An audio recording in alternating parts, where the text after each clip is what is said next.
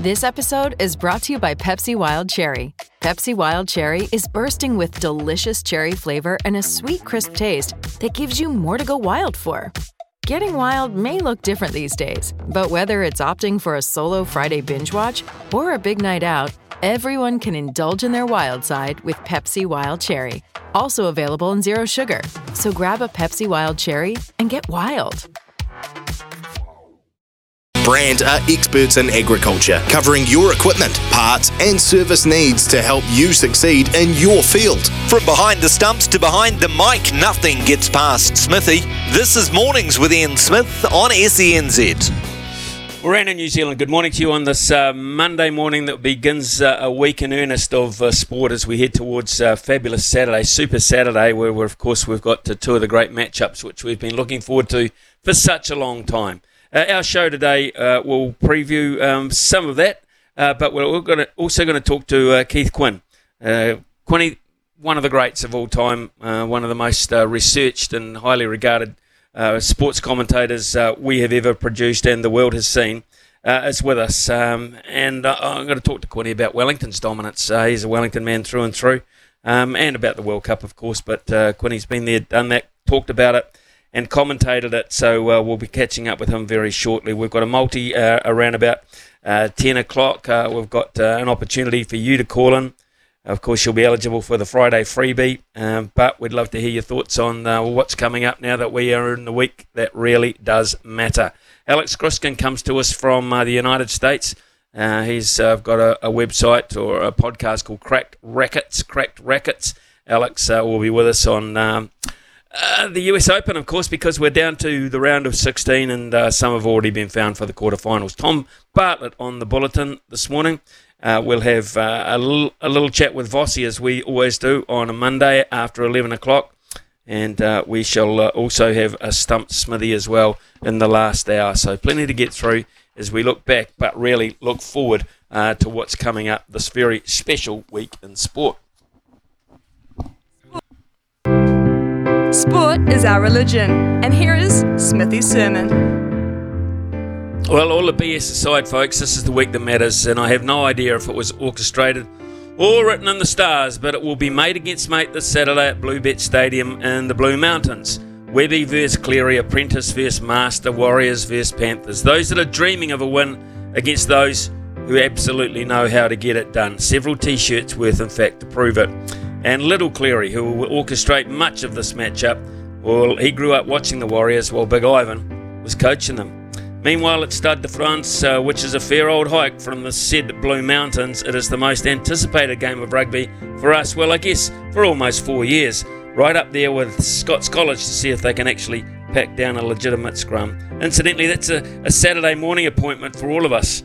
If I said to you that you could only watch one this weekend, what would it be? Would it be the Warriors? Would it be the All Blacks? That would be an interesting poll, wouldn't it?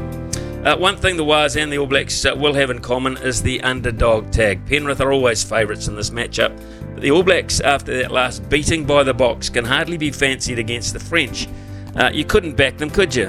They won't be getting any of mine, which is a worry because with the state of the game in this country, this is probably the most important of all World Cups thus far.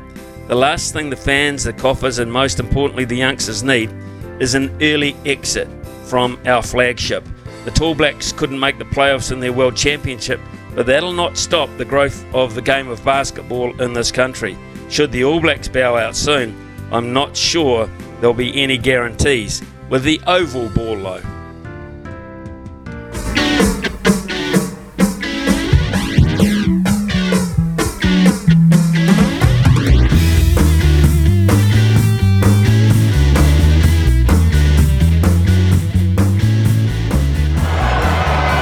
It'll be at Wellington with a 50. Not many people would have picked that score line. 56-27. As I said earlier, it can be very cruel, our game. No way that counties deserve to lose by that much. Wellington successfully defend the shield and get the points in the Bunnings NPC. 56-27, Wellington over Counties Manukau. Well, sitting top of the NPC table with their perfect record still intact and the Ranfurly Shield back in the cabinet, Tamati Ellison can be very pleased with the way his Wellington Lions tenure is going so far. The defending champs no doubt have a target on their back so far this season, but in 6 attempts they've managed to repel every challenge put towards them so far. Counties Monaco the latest to leave the capital empty-handed after that pasting at the weekend. A team in this sort of form deserves a very special voice to celebrate them. So we've gone to the top, proud Wellingtonian, legendary broadcaster and passionate rugby man through and through. Mr. Keith Quinn joins us. Good morning to you, sir. Good morning, Smithy. Nice to be with you, mate. It's nice to be talking about Wellington rugby at the moment, Keith Quinn, because you've been living and breathing it for a long period of time. How are you enjoying this little period of Wellington? I can remember when we won the Shield, wait for it, Smithy, in 1956. And I think we lost to a horrible thing coming down from Auckland, and they had their supporter was a big penguin called the Great Auk, and they beat us 9-6 on Athletic Park. And I think it was all penalties. It was a lot of that stuff, but 1956 was a great year because we beat the Springboks. So it's that Ranfurly Shield result is kind of tucked away, but yeah, this is a big thing for Wellington rugby at the moment. However, I've got to say, Smithy, I don't know if the people down here appreciate what they've got. It's the crowd at the stadium, and it's not a giant 55,000-seat stadium. It's not as one like they're going to play the Rugby World Cup in. It's a 35,000-seat stadium. I know what it's like when it's full because I saw it in the women's soccer a couple of weeks ago, women's football, but it's empty for these Ranfurly Shield matches. And we've got a great young team, which is well worthwhile going along to watch and celebrate the game. A great game following the bouncing ball. Well, that 56 Shield Challenge, I would imagine, was packed to the rafters, Athletic Park, back in the day. They'd have been clinging on to the top of the Millard stand, Quinny. What has happened to get it to this point that you were just talking about? Where has it all disappeared from?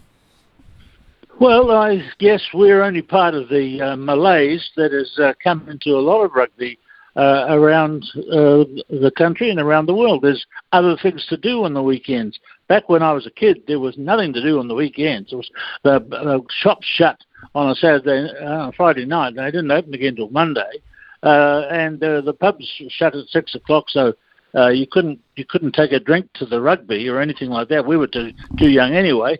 So there was very little else to do. Shops didn't open on the weekend. That was the other thing. So we just we went to our sports events. We either played them or went to watch them. And so the crowds were there. Not many specialised different sports. It was mostly rugby and football in the winter and hockey and in the summer cricket and tennis. But apart from that, life was much different then and much more ordered. So people went to the events they followed. But these days, there are many, many distractions. There are distractions in sport. And it seems like going to watch a rugby match on a Friday night is not as a higher priority as it used to be. Talking to Keith Quinn, folks, you will recognise the voice, one of the great broadcasters our country has ever produced. Quinny, you've seen so much of it. How much do we have to protect the NPC level of rugby? Of course, back in the day, it was just, province against province. They didn't have any fancy names. It didn't need it.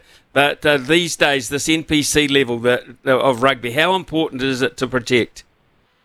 Look, I tell you what, I like watching it. I really do. And I think that's one of the key things we have to protect. If someone says to me, there's Otago versus Auckland, it's on TV, Sky TV on a Friday night, I'll try to make sure I watch some of it, or if not all of it. I like the level of provincial rugby in New Zealand. I like the super level that's higher, but certainly I love the provincial rugby. I'm not very sad that in these sort of reports that I read about the look at the governance of the game, the word club is hardly cited anywhere. because all over New Zealand, in little nooks and crannies, and in the big cities and in the little country places, there are still rugby clubs operating, playing their little competitions, and on the wall of the warm clubhouses afterwards, you see people admiring the photographs of the teams that have gone before, and that's hardly mentioned, not even mentioned much in this latest reports. So maybe the part of the game that's going to fall off the bottom is club rugby, and that will make me very sad, if not angry. Well, it'll make a lot of people very sad and a lot of people very angry because, of course, if you've got a first 15, and schools, most proud rugby schools do have a worthy first 15, where do they go next after there? Well, I don't know. Your pre-match report said something. I was only half listening. I'm sorry, Smithy, about basketball, the rise of basketball. Basketball bothers me as well because that's a very strong rising sport for young people, boys and girls, men and young women in New Zealand schools. But after they leave school, there's not a lot of competitions for young secondary school teams to go into and play. It just seems to be a kind of a full stop. I know that for basketball, for instance, you've got to have a court to play on indoors, but you can't really play basketball outdoors. Netball seems to be able to flourish outdoors, but I worry about basketball too. Everyone talks about the rise and rise of basketball, but I don't sort of hear about it as a country that has leagues of basketball competitions of post-secondary school kids being played. Right, okay. Well, the pinnacle of all rugby, of course, starts this weekend, and it starts for us at Stade de France in Paris, Quinny, and it's the All Blacks v France, as we well know. If you look to get into this World Cup, and you've seen all of the World Cups, you've worked on quite a few of them as well, where do you see the All Blacks positioned going into this World Cup? I see us qualifying out of Pool A, but I see us having to work quite hard because we don't know the strength of Italy. They played quite a good game the other day against Japan, and I was quite impressed. And so we've got to play quite well.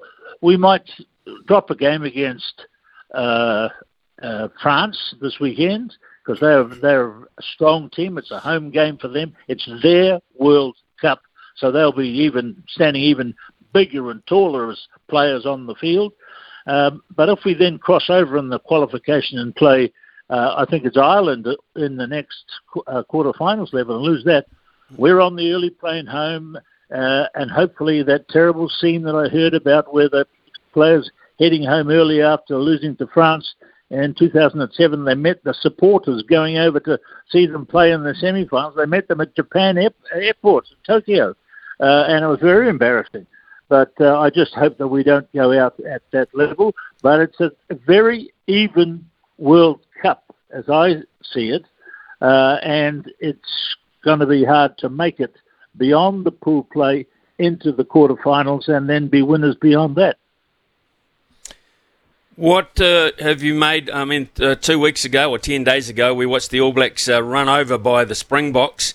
What did you make of that performance? Was that a worrying sign for you, Quinny, or just was it just one to learn from as such? Yeah, you know me, Smith. I always got a boring story.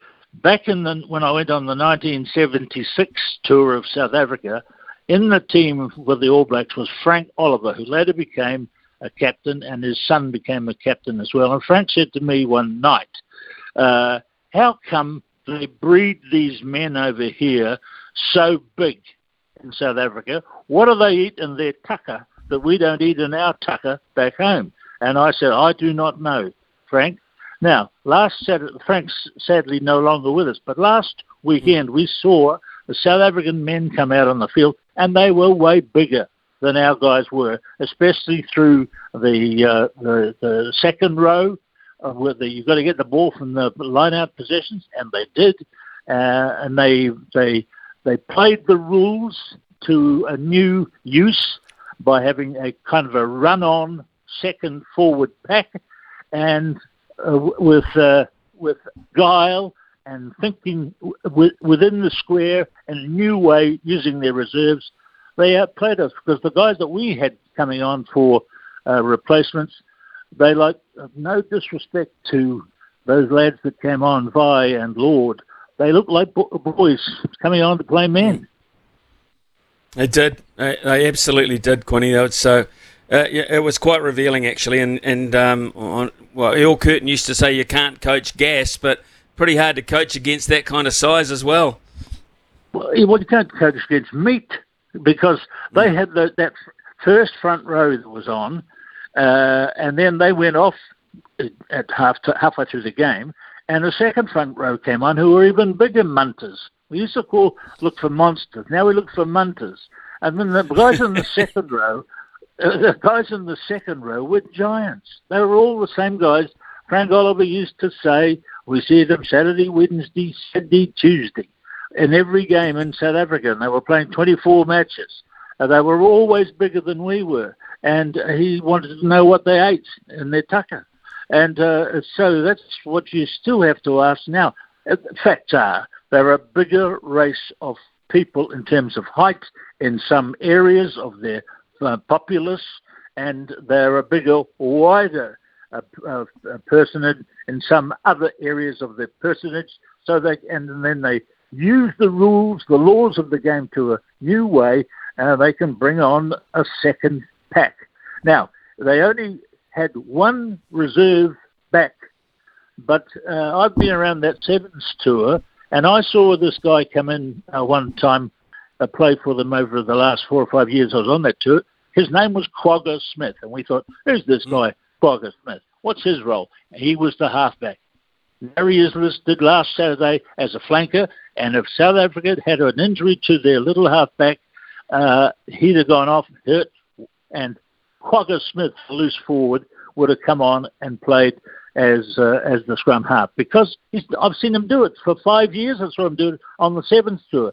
You know, the great Dani Craven, which everyone who knows about the history of South African sport knows about Dani Craven. Dani Craven played some of his tests as a halfback. He partially invented the dive pass. He also played some tests as a number 8 forward, because they've always had it in their thinking, the South Africans. I think they put it on a back burner for a couple of decades.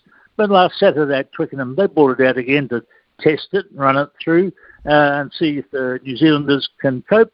And then they blinked, and they were leading 35-0 at one stage.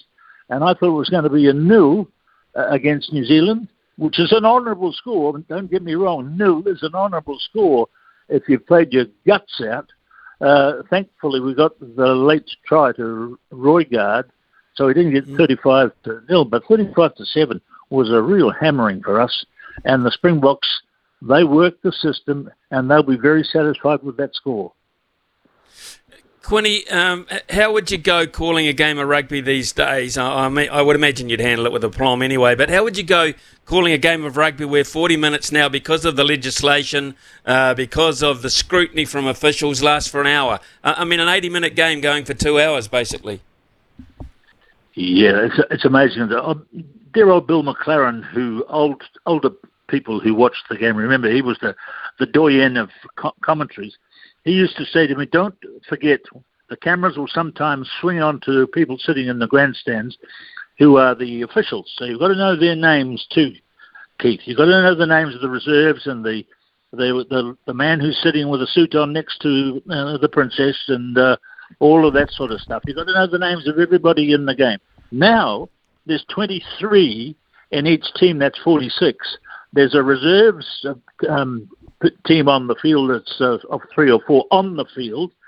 There's reserves who look after them holding clipboards and notebooks just on the halfway line. Now you've got to look for the names and do your research and get the pronunciation of their names correctly of the other 4 or 5, or was it 6, in the TMO office upstairs somewhere.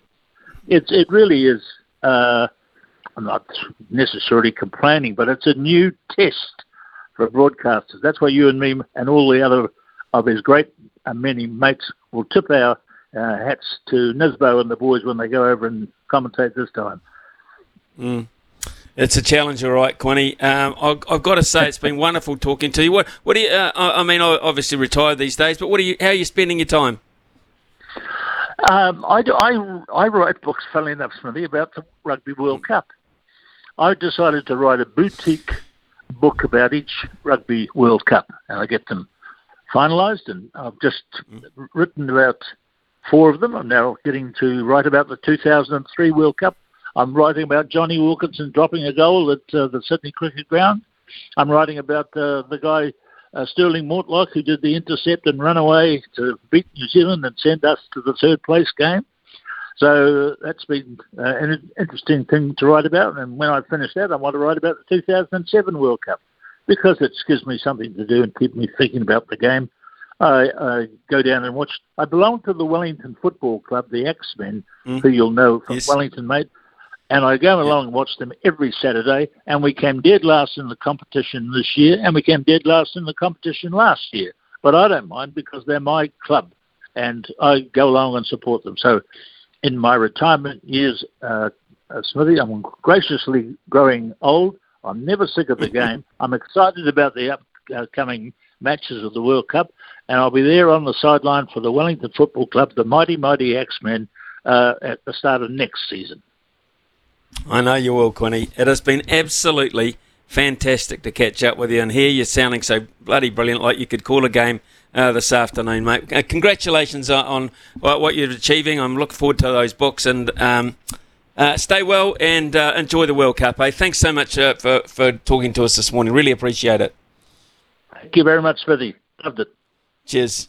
Keith Quinn, folks, that voice, that famous voice that calls so many great rugby moments, and there is a man the rugby people should talk to, who has had so much passion throughout the years at various levels of the game, and still gets out of bed on a Saturday morning looking forward to watching his club team play.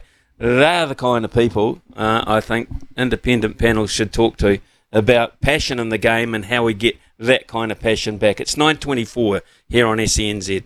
And are experts in agriculture, covering your equipment, parts and service needs to help you succeed in your field. Summer or winter, he's the voice of sport in Aotearoa. This is Mornings with Ian Smith on SENZ. We've got some great texts that have come in on the back of talking to Keith Quinn this morning, but wasn't it great to have him on? And we're going to ask your calls coming up after the news very shortly, 0800 150 811.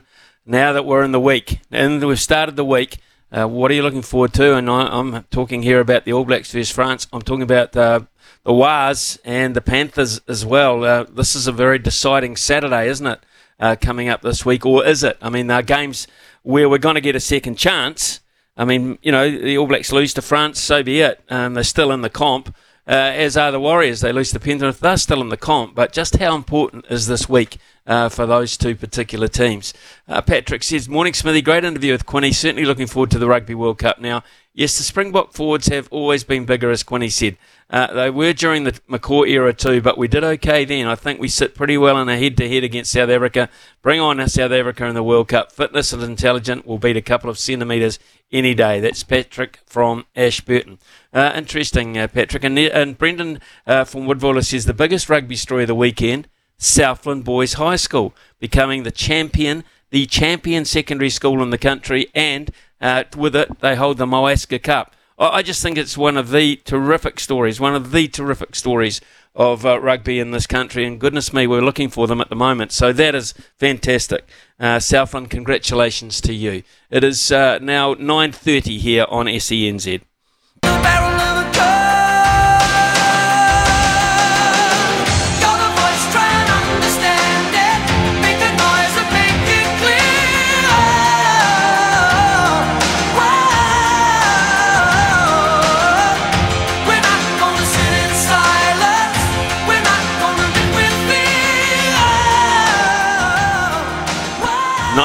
Here on SCNZ. 0800 150 811. 0800 150 811 is our phone number. Right, we know what week it is. It's the one we've all been waiting for, folks. What are you going to be watching for in the All Blacks game? What are you going to be watching for in the Wires game? If you could only watch one of them, if someone said you've only got one option, what would it be? Which would you choose from there? Because I think it'd be quite an even poll as we speak. Now that we've reached that week that we've all been waiting for, we've talked about the top 4 or making the 8. Well, the Warriors have done that. Now what? And we've talked about the Rugby World Cup ad infinitum for the last 4 years, since the last one actually. Now we get to that point of realisation. So I'd love to hear from your thoughts there on anything that you saw over the weekend. Dino, good morning to you. Yes, Smithy, we're live from Forsyth Bar watching Southland under 19, having a crack at a very good Tasman side. 7-5. We should be taking a shot at goal, I reckon, but we're kicking into the corner, so good on them. But Southland Rugby's on a bit of a high, as you know, with them winning that boys' schools thing. I hope there was some Highlanders buggers there and not just all Kempies mates signing them up. But I don't know, but back to the real important stuff of this weekend. I'm a coach. I'm playing my reserves in both games. You don't win World Cups the first match. We learned that last year. And we're going to play South Africa. They don't want to play France. They play after us. They will lose a game if we win. So they get second. They don't want to go into some quarter-final against France in France, and they're happy enough to play us. And if I was the Warriors, I'd do exactly the damn same. Like, it doesn't matter. You've got a life. Next week, you're going home. This week, you're on holiday. So go to Penrith's home ground, enjoy the hot dogs, and just put your reserve side out there and stack her up next week when it matters. Doesn't matter this week. Neither game matters this week. Don't play Savia. Don't play Smith. Don't play Mwanga. Don't play Will Jordan, and save them for a quarter-final game when you've got to win it against South Africa, because that's what's going to be in front of us. Rain, hail or snow. Okay, right. If you don't, what worries me a little bit there, though, is combinations and continuity. That'll be, 3 weeks without any rugby for the key combinations? That doesn't worry you? It's your job, mate. Doesn't worry me at all. Look at Khaleesi. If you want it bad enough, he hasn't played for 12 months. He looks like he was born with a ball in his hand. I just wish he was captain in us. He's not. And we've got a hell of a mission in the quarter-final. That's how I see it. South Africa determine who plays who in that quarter-final. They're not playing France. I'll tell you that right now. Who's that coach that's on the sideline carrying the oranges? He's not playing France. He's playing us because he knows they can. Well, that no one knows, but he knows how to beat us. And I don't know that we've got the leadership to combat it. I wouldn't play Brody and I wouldn't play Shannon either. They would wait till we play South Africa. Yeah, I think you're talking about Rassie Erasmus there, and you're probably dead right.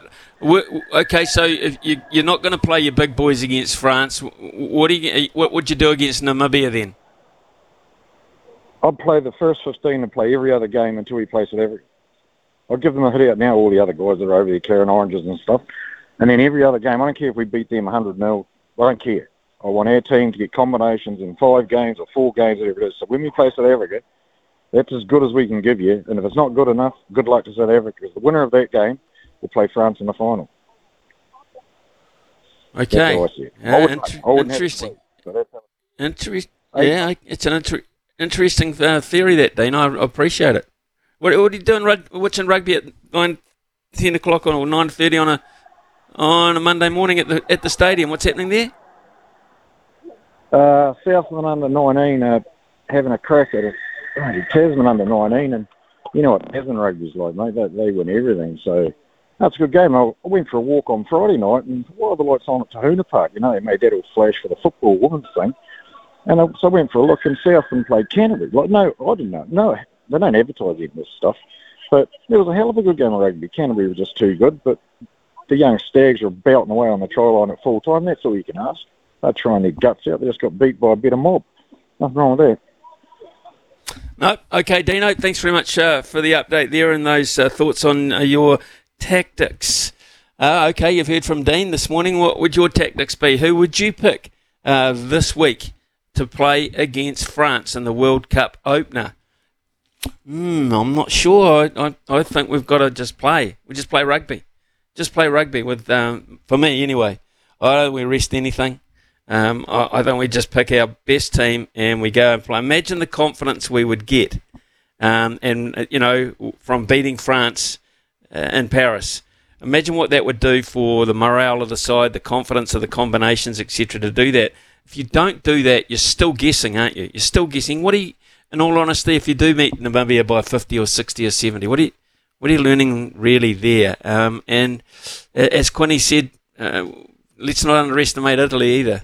Italy is a nice little challenge, and then you have a fall-off again against Uruguay. So, yeah, I think you go hell for leather against France, you go hell for leather against Italy, if this is me, and I think you just perhaps pull back a bit on Namibia and pull back a bit on Uruguay and play some players then. But for me, I don't know, Louis, what do you reckon?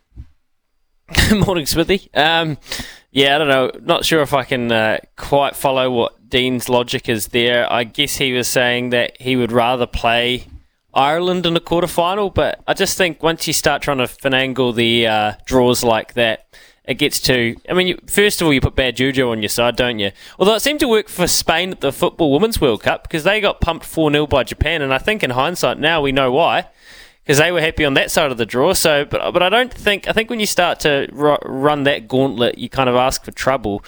They've got to go in and make a statement against France, don't they, to put the fear up the rest of the teams in the World Cup. And especially after that South African performance, do I think they can do it? No. I actually went through my draw yesterday of the Rugby World Cup in the paper in the Star Times and kind of had a little look, and I don't think they'll beat France. And I mean, it's a bit early in the week for predictions, but I don't think they'll beat Ireland or South Africa in a quarterfinal either. But I think you've got to try to beat France, and you've got to play your best team to do it. I totally agree. I mean, it's a World Cup. It's a World Cup. I mean, it's what you're hanging out to do. I mean, and there's all sorts of strategies involved in it, keeping your powder dry and not playing all your cards. But if you're not going to play all your cards against France in a World Cup opener, you know, where is the game lacking something, meaning something different for me? This is what I don't quite get, Louis. I mean, you know, this is the game. I don't think... No, Smithy, don't worry. You're not playing checkers and playing the All Blacks playing chess. I think Dean's just come up with something a little bit left-wing there, which is from the side, which is fair enough. I mean, I just think you are right. Don't overthink it. They're going to play their best side and they're going to try and win at all costs. Keith Quinn, what an icon. Peter Mack, and I totally agree. Lovely to hear Quinny's voice. It was, actually, and you know, he's all over it, isn't he? I mean, you know, still writing books about World Cups, you know, 18 years ago, 20 years ago. A lot of it will be out of memory, a lot of it will be out of research, but just putting those together. He's a prolific writer, Quinny has been over a long, long period of time, and he's, you know, a very, very clever man, and well-researched. I don't know if you ever, and, you know, listening to that story he said about Bill McLaren, and Bill McLaren, as he said, was a doyen, an icon of world rugby commentary, saying, look, you really do have to know the name of the person sitting next to the Queen or the King or whatever, you know, just in case the cameras go on, and they will at some point. And that is it's the point of difference that, you know, the great older commentators had with perhaps a new breed today. I think they're much better researched, they're much well read on the game as such. Our guys get to sit on panels, and, you know, they go on TV, magazine shows, etc. And they don't. The level of research is face value research compared to what it was back in those days. Deep, meaningful, and to get that, you didn't Google someone. You actually read about them. You know, you researched them deeply and read about them, and you just didn't Google it or Facebook it or something of that nature. I mean, the style of research has changed markedly, but back in those days, they were brilliant, absolutely brilliant. I mean, you know, Quinny is, you know, he called the '87 World Cup just outstanding, called it, and now here he is having opinions on a World Cup 36 years later, just as good, staggering, absolutely staggering.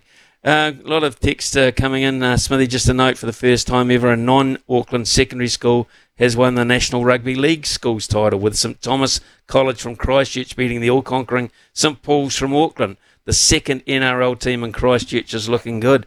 Good on you, Paul. Like it. I like it. It's pretty cool. Kevin says, morning Smithy, how good is Saturday going to be? All Blacks, bacon and eggs with latte. Warriors at nice roast lamb, my new favourite, Robin Mondavi Chardonnay, and cleaning up at Randwick or Flemington during the day. Smithy, you just cannot beat a day like that. Louis, that sounds like kind of day at the office for you. Well, we've got the first Group 1 at Hastings as well. Pony said, Louis, don't tip anything. None of your horses have come in for me for months. We obviously didn't take my one best bet of the weekend, Pony, which was it's business time in the weekend.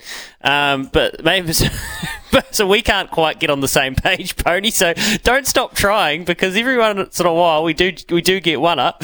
So don't drop the lip just yet, Pony. But yeah, we've got the Group 1 at Hastings. So think about this for SENZ on Saturday, Smithy. Rugby World Cup commentary, Daniel McCarty in France. We've got the mail run to preview the big day of racing. We've got the Goodwill to play all the races. Then we go straight into Sam's call of the Warriors against Penrith. I mean, that is probably the best day we've ever had. Oh, and then you know what? The night before, ODI cricket, isn't it? Because the Black Caps play England on Friday night. Yeah, the Black Caps will be playing England, and they will be playing them at Sophia Gardens in Cardiff. Yeah, they will. First of the 4 one-day internationals. So there you go. Goldie says, look, they should definitely play Possum against France. Definitely play Possum against France. Hey, Smithy, I got one too. On Sunday. Yes. UFC 293. Oh. How could huge weekend. How could we possibly forget, Brian? Well, apologies to all you UFC fans as well. Certainly that will be on the agenda. It's 9:45. We'll take a quick break. When we come back, we've got plenty more on the board to talk about. Brand are experts in agriculture, covering your equipment, parts and service needs to help you succeed in your field. Summer or winter, he's the voice of sport in Aotearoa. This is Mornings with Ian Smith on SENZ.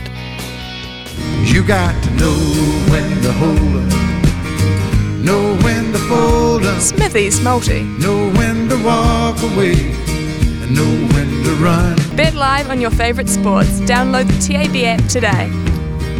So our Friday freebie was not too successful because we only got one leg up, and that was Brian's UFC leg, actually. I've got to say, I tipped the Rabbitohs to beat the Roosters, and that didn't happen. And also the Manawatu margin of loss was more so than the 20 points that was given by the TAB. Yes, Tasman 58, Manawatu 19 yesterday, so that didn't help either. So we're up for grabs again this week, and all the calls, etc., and all the entrants into Stump Smithy at 11:30 each morning, they go automatically in the draw for that one. Our multi today, though, is around Major League Baseball and women's tennis. So we're looking at the Astros to beat the Yankees at $1.70. We're looking for Pagula to beat Madison Keys at $1.53. And Onjabeur to beat Zeng at $1.63. These are the round of 16 for the ladies in the US Open. So $1.70 into $1.53 into $1.63. That multi's up at $4.24. $4.24. Right, okay, let's get across to the text board as well. South Africans are built like league players, can play multiple positions efficiently, and multi-skilled athletes. New Zealand athletes seem to be very specialised. Yep, I think that's a fair point. Great to hear the man bring back memories of the Big Sevens matches he called between Fiji and New Zealand. Didn't he just love those Fijians and the way they played and those Fijian names? It was absolutely brilliant. Graham from the Wairarapa says, look, Smithy, we ease off first France, then lose to a shock loss to Italy, and we're gone burgers. It's Graham, yeah. I don't think we're in a position of just picking and choosing. I think we just play, and if we're good enough, so be it. If we're not, so be it. Mark says, well, I'm sorry, but the Warriors will go out in 2. They're going to suffer for having a soft draw last 10 games. Penrith by 20 easy. That's Mark. Right, okay. Marshy says, Smithy, the Hawke's Bay Tui did us proud yesterday against Canterbury. I think Canterbury had 12 Black Ferns, but we held on and came back in the second half and scored some good tries. Great effort for our Wahine to make the semis in their first season in the first division. Thanks, Marshy. Yep, well done, guys. In fact, I think in their first game against Canterbury, they were Polacks. I think 80 points they put on them. So that is a better comeback, you're right. Kane has come in and said, morning, Smithy. As I've done all year with rugby union, I'll only be watching the highlights of all the games. Why on earth would I sit through 90 to 100 minutes of stop-start rugby when I can get all the action from the game in a 13-minute highlight package 4 hours later? There's only one game worth watching this weekend. It's Up the Waz, Saturday, 6 p.m. It's 9:53 here on SENZ. Wellington, get all the sports coverage you could ever want on 7:11 a.m. or on the SENZ app. You know me, yellow and black, front to back, just like you. Brand are experts in agriculture, covering your equipment, parts and service needs to help you succeed in your field. Summer or winter, he's the voice of sport in Aotearoa.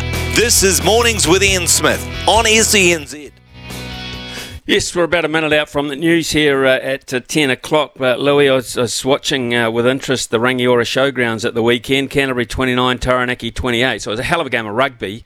But I think from George Berry's point of view, it looked a relatively successful promotion. The crowd looked a very good one.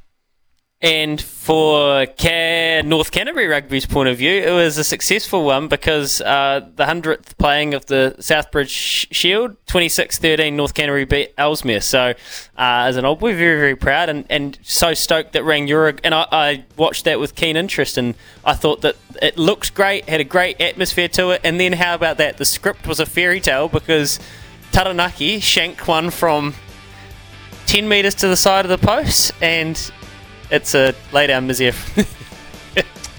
the power of Rangiora, eh? The draw, the magnetism of Rangiora. How would you miss a kick like that?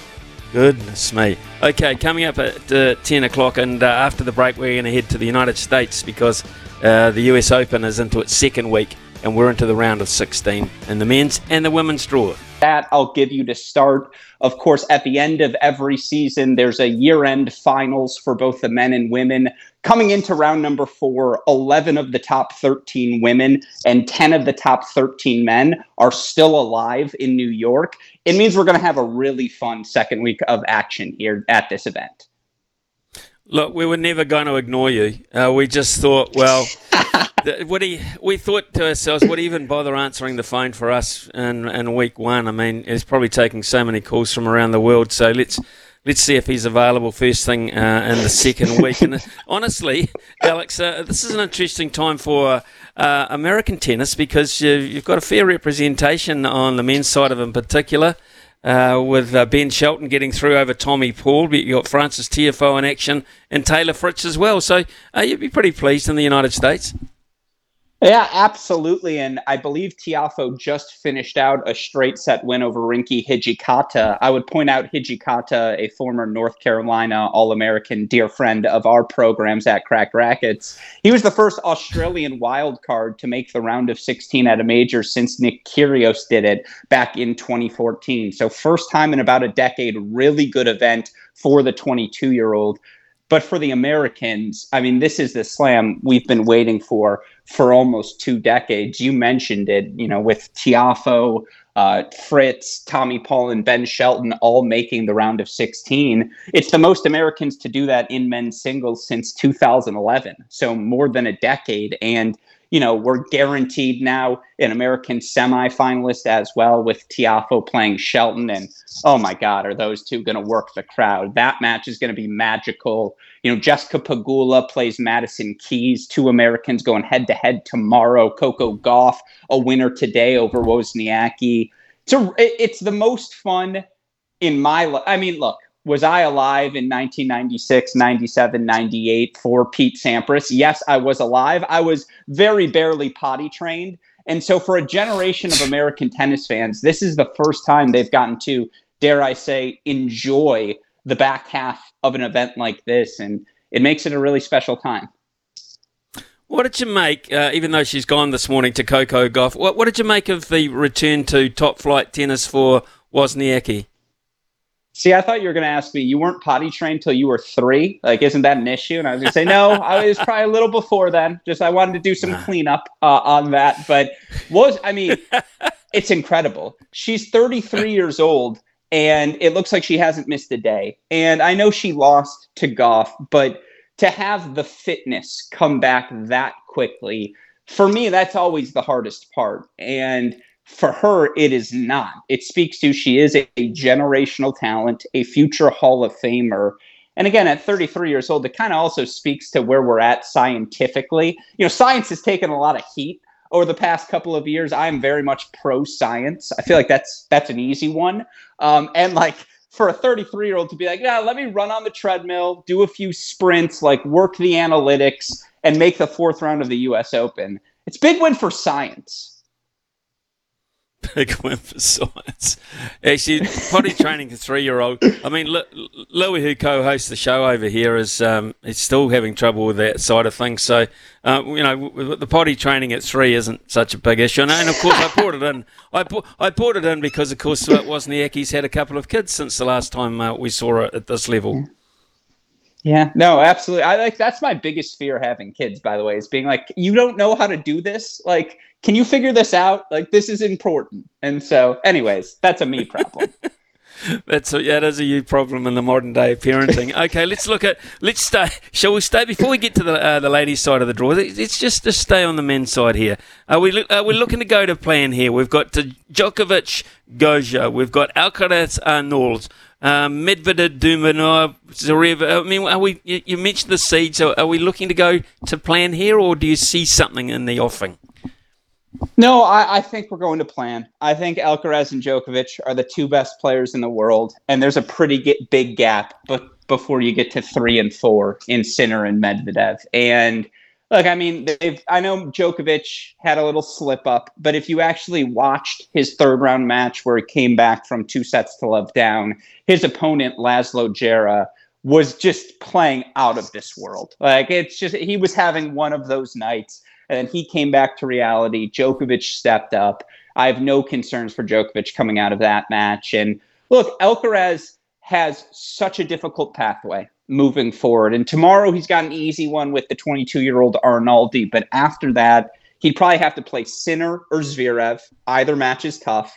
Then he has to probably play Medvedev. It's the 3rd best player in the world.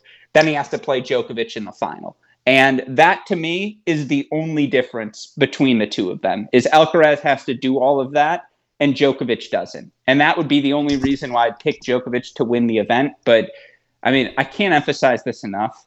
They're both so good. Like, Alcaraz is a superhero. I almost swore there, caught myself. But Alcaraz is a superhero. Like, anything you think, no, that's not possible, he then does it. And it's just like, that's the term. It's just like, okay, Superman could do that, and that's the list. Okay, so we look at this fellow. What convinces, aside from the fact he's a brilliant tennis player, does he have the mental side of things under control at this early age? I mean, there's still so much downside to go through before he continues on his ups, you would think. But what do you see in him to say he is it? He is it now after Djokovic goes? It's everything. It's, again, the tennis itself, he's very, very good at. I mean, his forehand, this is so stupid. But if you asked me, Alex, give up the last 3 years of your life, but you can have Alcaraz's forehand for the rest of it, I'm hoping to play 3 more years of tennis moving forward. And to have his forehand for the rest of it, like 87, 88, 89 aren't that fun. Like, I'll take a tight 86 and have his forehand because, oh my God, it's something else. And that opens up the rest of the court to him. The drop shot, the backhand line, his ability to use his quickness to move forward. He has all the answers from a tennis standpoint. And then, yeah, it's the mentality. It's the fact that this kid has never quit on a ball. He does the seemingly impossible. He has a connection with crowds everywhere that only the big 3 have really had on the men's side in the past 2 decades. And he's 20. It's like he's 20. It's just, he has it all. Right, let's pop across the net to the ladies' side of things, and now we know Coco's offer's gone through. Madison Keys having a handy tournament, but up against Pegula in the next round.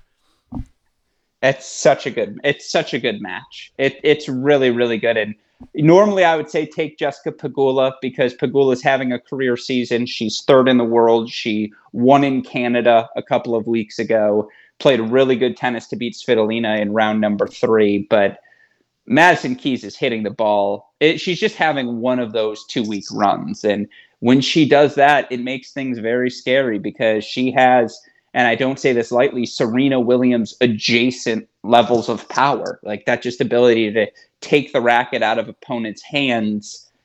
That said, Jessica Pegula has been so good this year. So good. And it just feels like all the stars are aligning for her to get a real shot at the title at this event. And so, again, it's Labor Day here in the United States. Monday, everyone has off. Clear the calendar. Sorry, kids, we're not talking. I got to watch tennis. By the way, this whole show is an evidence of why I'm not ready to be a parent. But I would say, again, clear the calendar because this is the All-American matchup everyone's looking forward to. Right, yeah, okay, let's look at the other aspects of this. Ons Jabeur Zheng, we've got Kasatkina and Sabalenka, and of course Swiatek and Ostapenko. Who prevails here, the seeding? Well, I think Sabalenka gets through comfortably. I think Jabeur has just, I think she spent 8 hours on court total in her first 3 matches. I just don't know how much gas she has left on the tank. I think the 20-year-old from China is really, really special. And so I think Qin Wen pulls off the upset. But the most fascinating match is the one you mentioned last, Swiatek versus Ostapenko. Iga actually has never beaten Ostapenko. Ostapenko 3-0 in the career head-to-head. Now, they played last season in February. Iga lost to Ostapenko. She then went on to win her next 37 matches. So they haven't played since Iga's been Iga, exclamation point, Iga.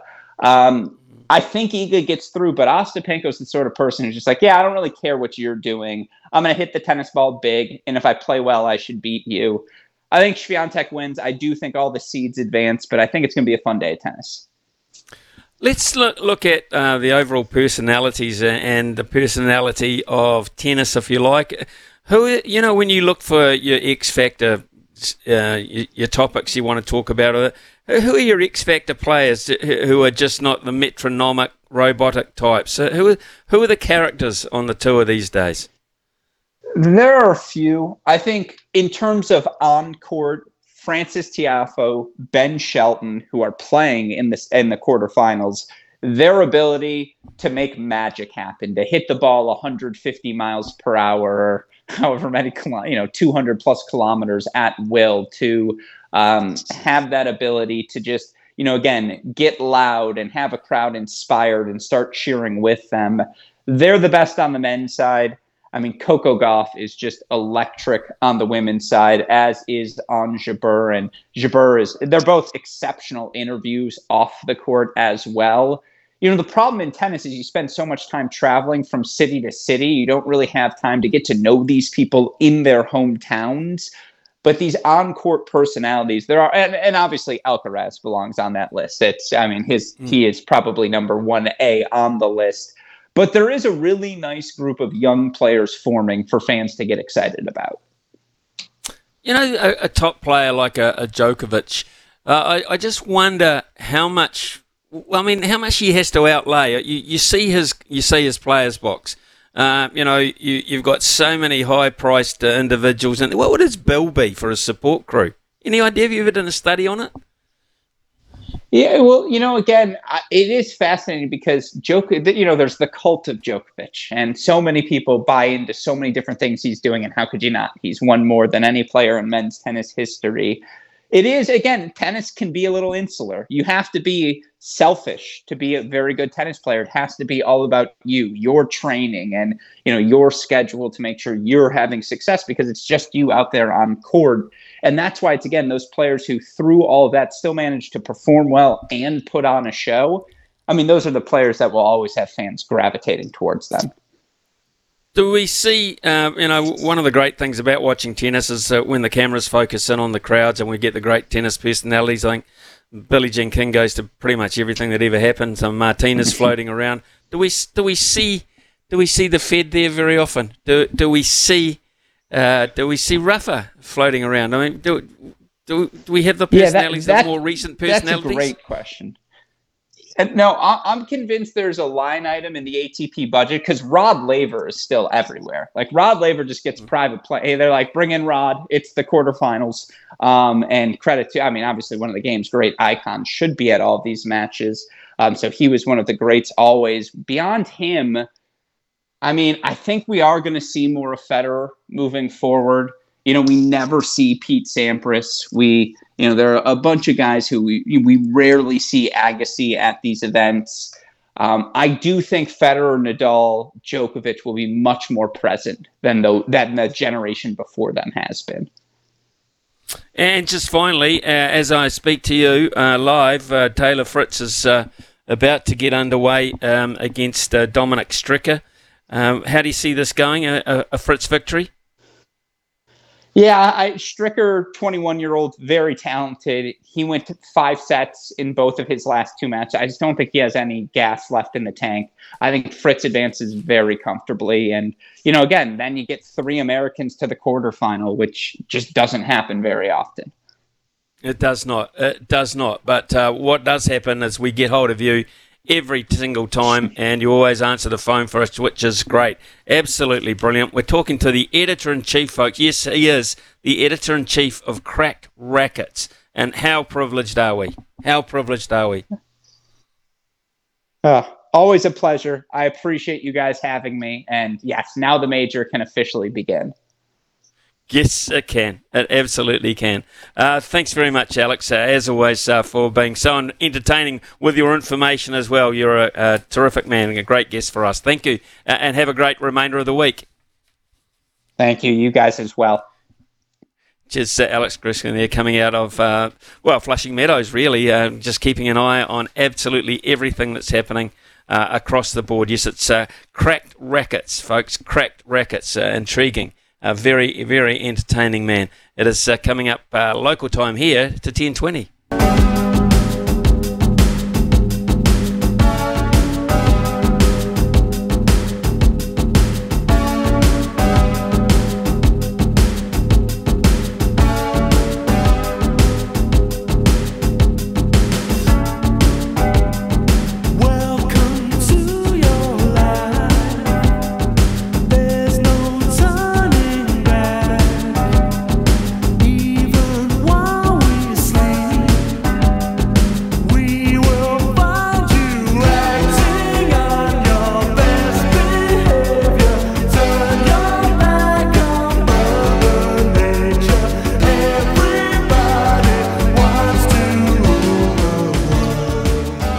On his best behaviour will be our very own Daniel McCarty, who has his new show debuting tonight at 6 o'clock. It's called Rugby World Cup Today, and Daniel's on the ground with Logan Swinkles in France as we speak. It begins, it's a feature on what is happening in this World Cup in terms of the build-ups. They'll get inside stories, plenty to dine out on. That's at 6 tonight, so that's edition number 1. For Daniel McCarty and co over there in France. Right, some text to go through here as we come up to 10:26 morning, and I personally don't mind Dino's idea, but just imagine if both the All Blacks and France look to drop this first game. The game would look like a farcical schmozzle, and no team fears us anymore with lost aura. I can see us finishing better than 4th in this. I can see us finishing 4th, unfortunately. That's from Brian. Jeff the ref has come in and said referee Jaco Paper will suit the All Blacks' style of play. Also, they know what they will get from Jaco as a ref. It's going to be tight. We have to win our set pieces and compete at the breakdown, but it will come down to discipline and who can keep 15 on the paddock for 80 minutes. All Blacks 23, France 19. What a classic that would be, Jeff, if that came to fruition. Interesting point. Yes, we do know Jaco Paper very well. Very, very well indeed. So, good choice of referee perhaps for us. The fault for me, Louis, in this is they did the draw too early, and we did they not? I mean, if it comes to form, you don't want one side of the draw absolutely smashed, and then the other side of the draw just open up like the proverbial. I mean, it's just that's I think where the initial fault for. Did they have to do it all those years ago? 2020, is it? 2020, I think, I read over the weekend, or it's a number of years ago. We're actually going to talk to Robert Van Rooyen at the press about this tomorrow, Smithy. He's going to come on the bulletin because he's tipping Argentina to make the final because he says that their side of the draw is so farcical that there's no reason that they won't be in a semi-final, and then it's a one-game shootout to the final. I guess the big winners are someone like Fiji, who have really surged of late, and they've got Australia and Wales and England and Argentina on that side of the draw, and it really is quite meek. And then the big losers, a team like Scotland, who get stacked up against, in a very, very tough draw with Ireland and... Well, they've got, in their draw, they've got a real tough one, right? I mean, their easy game. Yeah, their easy game is, possibly Romania? Scotland's easy game is Romania? I mean, you're going to take a breather against Tonga, eh? Good luck, you know? I mean, that is, without doubt, the most punishing pool, perhaps, in, I won't say World Cup history, but one of them. Brad has come in and said, look, quarters, Fiji versus England, South Africa versus New Zealand, Argentina versus Wales, France v Scotland. France v Scotland, that's interesting. No Ireland in the quarters. Wow. Semis, Brad says, will be England versus South Africa, Argentina versus France.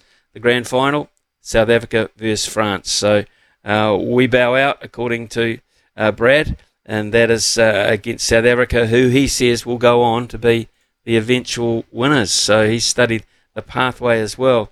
Chris has said, I think the All Blacks will play their strongest team in 3 of the 4 matches because there are big gaps between the games. That's the other thing. That's the other thing which is you've got to take into account. I think you look at you play Namibia and then you play Italy and then you play Uruguay. And look, if we're bailed out of the World Cup because of Italy, then just switch the lights off. To be perfectly honest, that's not going to happen. Surely. What a terrible attitude from Dino. That would be a bad advertisement for both of these sports. It's finals time. Best team plays in all the big games. I'm with you on that, Tim. Absolutely with you on that.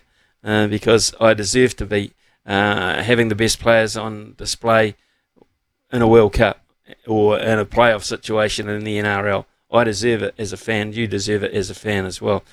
Morning, Smithy. Brendan here. I'm looking forward to all the sport on this week. A massive Broncos fan. Have a soft spot for the Wars, though. Big day at Hastings with Group 1 racing on Saturday, and everyone is forgetting Izzy in the UFC Sydney on Sunday. Well, I tell you who isn't forgetting Izzy, and that's Brian Rariri, who is keeping a very close eye on it. And then every now and then when we push up a contest between the All Blacks and what have you, or the Wars, he says, and don't forget, in the back of our heads, we had, don't forget this weekend, magnificent weekend for, the local city kickboxing. I mean, it's just phenomenal, isn't it? To have 5 fighters on one UFC card, 5, that is amazing in itself. And I'm sure that Brian will convince us that we'll do a UFC interview big time before the end of this week. It's coming up to 10:30 here on SENZ. Your home for everything thoroughbred racing. Visit loveracing.nz, racing's biggest fan. Rightio, this is where Louis Herman Watt comes in. This is his strong suit, and a weekend of racing which actually probably might well be known for retirements as opposed to performance. Louis, is that fair? Nature Strip. Yeah. Nature Strip. He ran his last race, and Chris Waller and Lyons and the crew there involved. Of course, Steve Hansen involved. Good people, actually. Great people involved in the Nature Strip syndicate. They just decided that he had had enough, and I think it's a really good call. Often, we have seen horses race on past their best, and it can get a little bit sad, kind of like great athletes, really. And, everyone's entitled to go out on their own terms, and I guess it's a little bit different with an animal because you have to make the decision for the horse, although, as all good horse people will tell you, the horse will tell you. And I think he's probably had his time, and what an amazing career. 9 Group 1s, obviously the amazing scenes at Royal Ascot when he was called Nature Stripe as he won the King's Stand Sprint. But incredible horse, and well done to James McDonald, Chris Waller, again, the connections involved. A great career. Dave says, good morning, Smithy and Louis. Great sporting weekend. Just can't wait for the Punters Club to start up on the good oil again. Yes, well. Wouldn't we love to be able to announce something there, Dave? Unfortunately, we're still waiting. But hopefully, because it's Group 1 racing this weekend, Smithy, and I guess that means at this time of year, as you well know, the big stables start to fire up. Stephen Marsh yesterday. Oh, Lincoln Lady at Harwater. He's got a real smart one on his hands there. And the day before, Riccarton. Well, Tiako, I think they went 4 from 4. Every horse, whenever they lined a horse up in a race down there, they had a couple in the same race. They won, including It's Business Time, who I think she's got black type group status written all over her for Windsor Park Stud. And the ownership, it was over 1,200, I think, when she gets up over 1,400 in a mile. And I know I've known she's a nice horse from her last preparation, but she was super. So I guess, Smithy, as we work towards the Super Saturday, we're calling it, you'll be on Weather Watch down there, or up there in Hastings. We're just wanting some good fortune and hopefully a dry track. What do you got for us? Well, I can tell you right here and now, there was 3 days rain forecast. That's gone. It has not happened, Louis, so we're looking pretty darn good at the moment. I can tell you on this Monday morning, it's blue sky, a little bit overcast, but there's no shred of rain on the horizon. So you're looking at, I think, a genuinely good spring track for the first day of the carnival. Okay, so no disappointment for that as well. Kevin has actually come in, and I should read this out with Kevin from Tarangi because he's a family friend. Finn Allen doing well overnight, absolutely, and we need him. We absolutely, and I've been one of the guys barking at Finn Allen's selection because he just hasn't shown enough. Well, we've got to see a lot more of what we've got from Finn Allen last night, but at least you can see when he's comes off, you can see what they see in him, but it's just got to be more regularly, Kevin, I'm afraid. He's got the shots, yes, it's the patience he was lacking.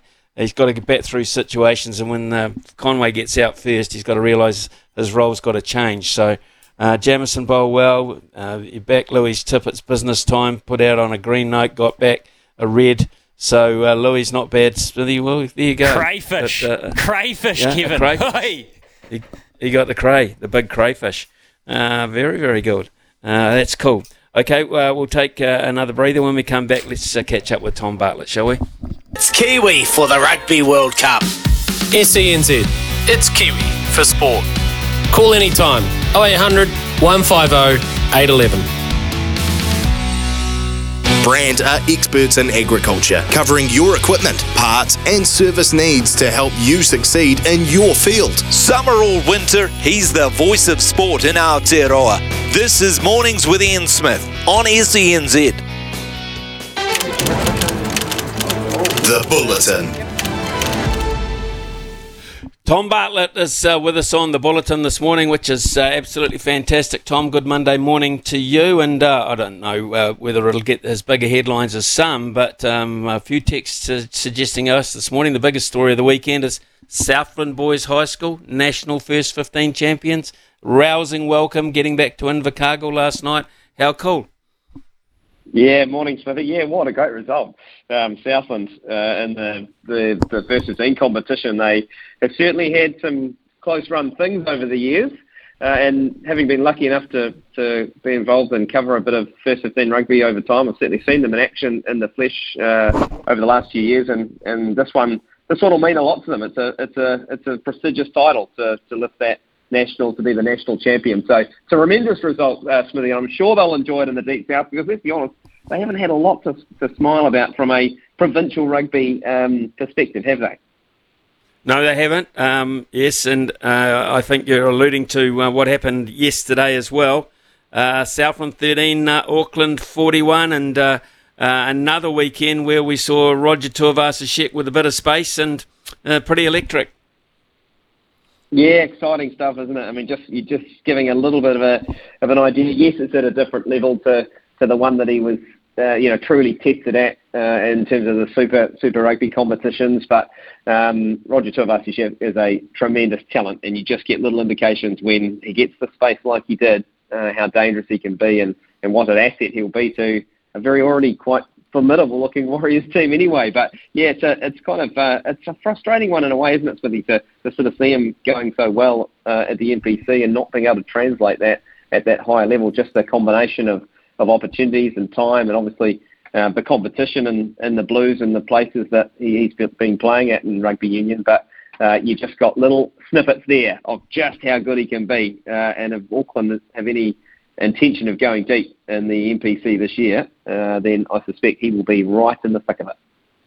Yeah, it's an interesting point you raised here, Tom, because he might beg to differ here, but I just find the whole 2 years of no Roger Tuivasa-Sheck really is a bit of a waste of a great sporting talent, and it's just like it's almost a bit of a hiatus in his career, but not one he wanted. No, look, I think that's fair comments. I don't think you can argue with that, and I'm sure he will look back on the time as, with fondness in terms of, friendships made and the experience of, and he got to wear the black jersey, didn't he? So not all bad from his perspective, but you do feel a little bit like he didn't quite, obviously, quite clearly, it hasn't gone quite the way that he intended. Otherwise, he probably would have signed a new contract, and certainly he'd be on the training fields of Lyon at the moment with the All Blacks if it had. But look, it is what it is. I just know that the Warriors faithful they'll rolling out the red carpet. They'll have him back in a heartbeat, and they can't wait for 2024.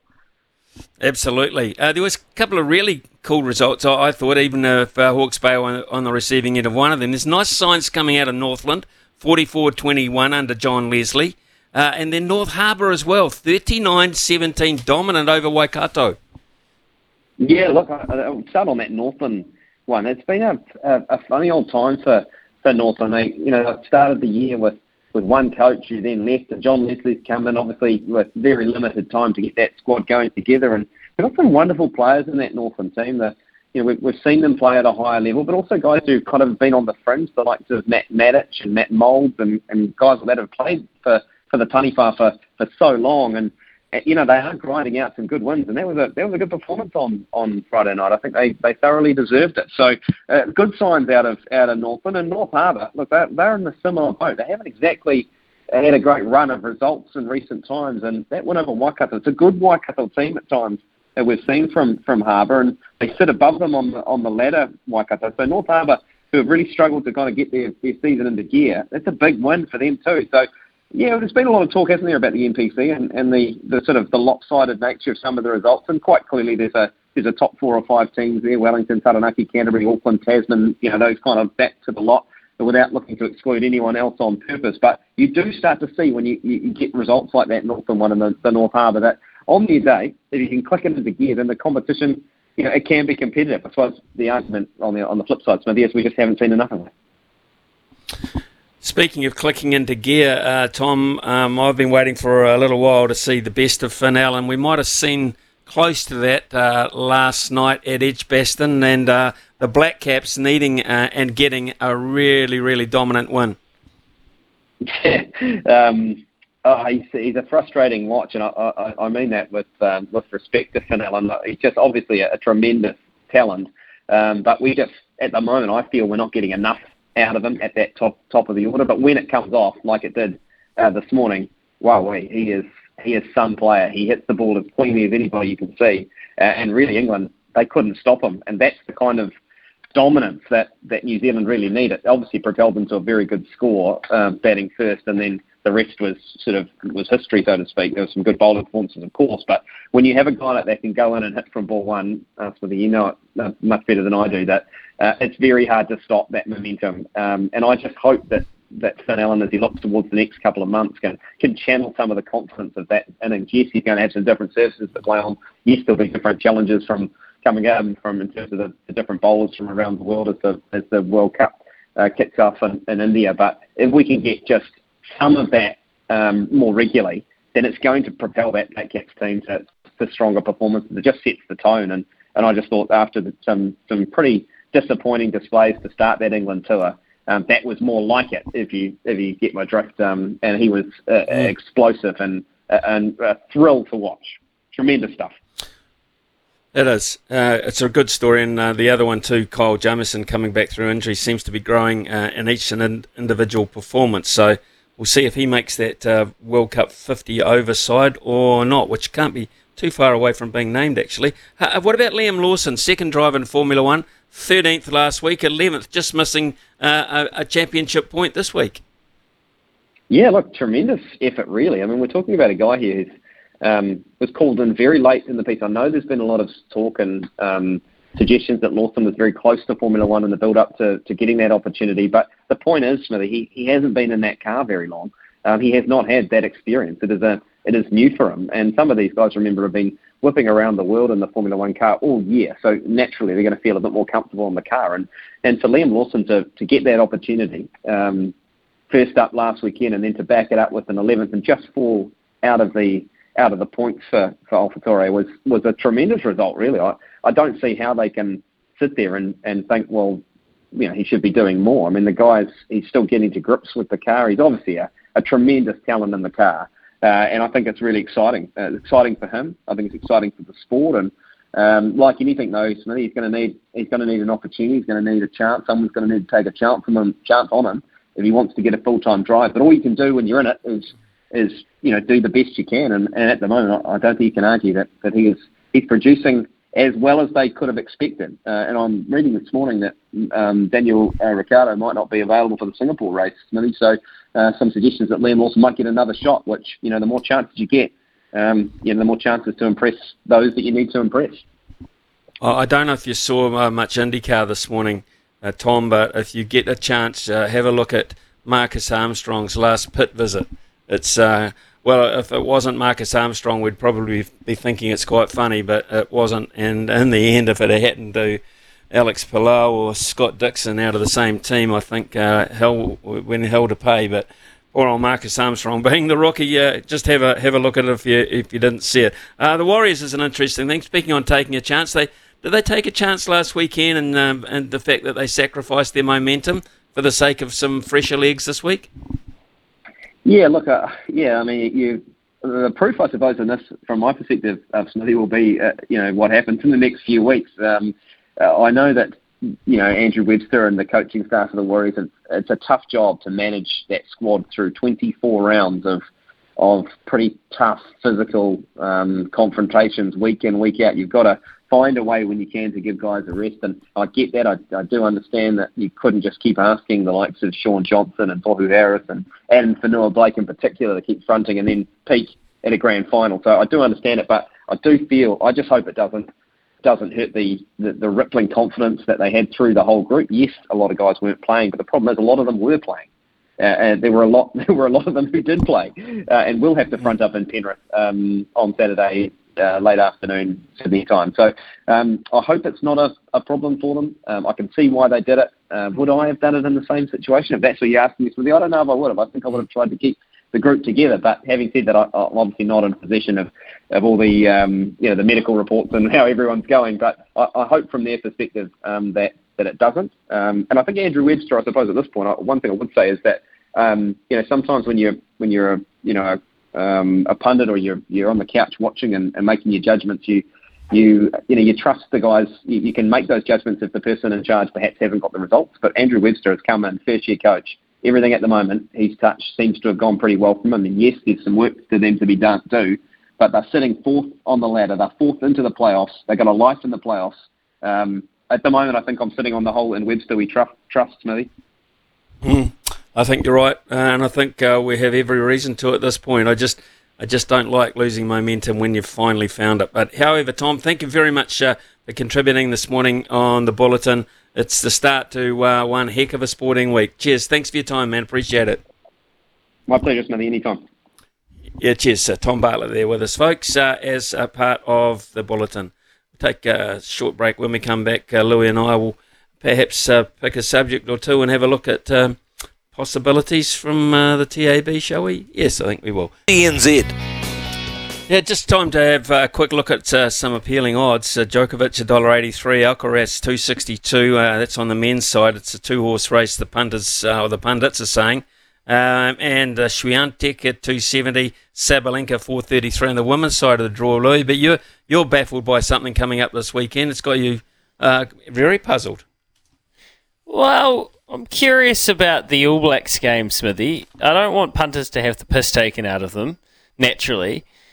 The All Blacks have been priced at $1.82 favourites at the New Zealand TAB. I've just done a little bit of a look around the global markets, and I think that this is certainly the outlier. France, $2.02. I think some other markets have it pretty much split even. Some markets have France ahead, but I can't quite see the All Blacks being $1.82 favourites. I would have liked to see the bookmakers at the TAB put them up at a price here and said, let's take you on, let's have a go here.